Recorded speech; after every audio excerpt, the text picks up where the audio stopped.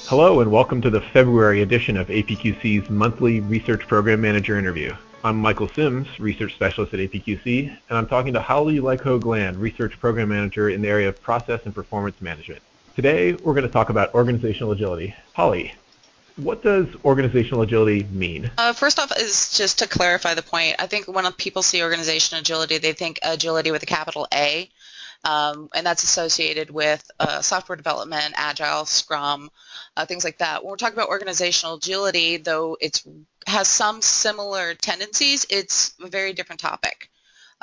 Organizational agility is kind of defined as the ability to identify opportunities and risks quickly and execute on the opportunities and risks that align with the organization's overall strategy. And really, so that means that organizational agility has two different vectors. And the first one is the organization's ability to identify information, identify potential opportunities, identify risks, identify new ideas and white spaces quickly. And that second vector then is their ability to take that information, assess it against the organization's strategy, and execute on it quickly and in a timely fashion ahead of the competition or before those risks become an issue. Gotcha. So this seems like something that would be important for an organization at any time. Why is this a topic that APQC is focusing on in 2016? Actually, it kind of spun off of a CEO survey we read from PwC. And last year's CEO survey said that more than half the participant CEOs believe that the current pace of change in our business environment today. So you're looking at disruptive technologies, the Internet of Things, the changes in our relationships with customers, industry convergence, and just that, again, that kind of rapid pace of everything going on at once. What they found is that they think because of this rapid pace of change, there's going to be a lot more competition and a lot more opportunities that are going to come up on the business horizon within the next 3 years. The flip side of that, and why it's really important now, is that most CEOs really seem to be concerned that their organization doesn't have the skills or the flexibility to kind of identify those opportunities really quickly, and they're even more concerned that they don't have the ability to execute on them fast. The way that business is speeding up nowadays, I can definitely see how it's becoming more relevant than ever.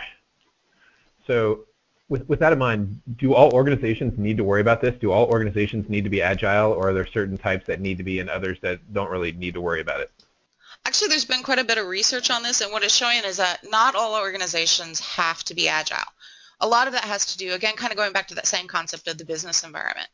So I'm trying to think, I think it was HBR that did a study on this, and what they did is they identified kind of 4 classic environments, talking about which ones needed to be agile and which ones didn't. So, but they also, again, kind of had these two concepts. So if your environment is predictable, which means you know what's going to happen one day to the next, and then also if it's unmalleable, which is really a measure of how much the organization can shape its business environment. If you have those two pieces together, you're not going to have that same pace, and so your organization doesn't need to be as agile.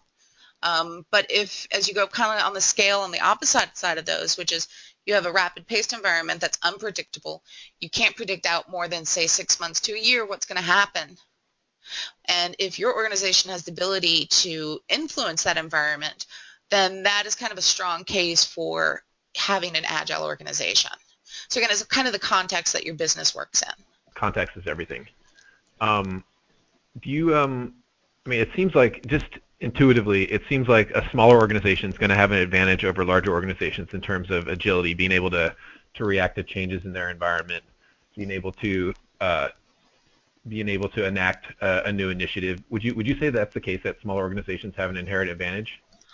In a lot of ways, yes, and a lot of the research kind of backs that up. One of the things that they've found so far, looking at organizational agility, the number one factor is really the sheer size of the organization. Because larger organizations have a lot more hierarchy, they tend to build a lot more business silos, they also spread out across larger regions, they have more people to engage. They tend to slow down and have to deal with a lot of the red tape and a lot of checks and balances and communication issues that smaller organizations don't have to do, which means they're able to talk to one another and react faster. So ideally, large organizations would be able to sort of take on the attributes of a small organization. so they could sort of have the best of both worlds. And for some cases, yeah, not all organizations need to do it, and in fact, even within large organizations, not all of their business lines need to. So if they have a specific business line that works in a flexible environment versus the parent corporation, then that may be the area that needs to take on those agile attributes. Sure, sure. Okay, so APQC has a survey out right now related to organizational agility. What are you all trying to find out, and what results are you expecting? Actually, the result, one of the things we're trying to do is that we've seen a lot of the research on organizational agility is talking about, like we said, the size, the characteristics of the organization, and trying to figure out which of those things help move the agility. So what we're trying to look at with this survey is understanding actually what about the planning process. So the strategic planning activities, internal, external assessments, and implementation practices. So who's involved, how many layers are there in these practices, what methods do they use, frequency as far as reports and adjustments, as well as communication with employees to identify and see which of those factors actually also could potentially influence organizational agility. Because if you look at strategic planning, you've got the same things. A lot of the inputs that go into strategic planning are talking about identifying opportunities, identifying risks. And so that feeds into that first vector we talked about earlier. And then, like everything else, the hardest part about any kind of plan that you're trying to do or something you're trying to enact then is the implementation. And that's that second vector, the ability to execute on those objectives and get them done rapidly and also keep them flexible to meet the business's needs. Gotcha. So yeah, I'm really looking forward to seeing what the results of this survey actually say. I think this is an interesting topic, and I think it's one that organizations would do well to pay attention to. So that's it for today. You can find the recording of this podcast and other interviews that I have with Holly on APQC's knowledge base. We also have small written overviews of these sessions for the readers in the group. And that's it for this week. Thank you for the information, Holly, and I look forward to talking to you next month. All right, thanks, Michael. It's always a pleasure talking to you.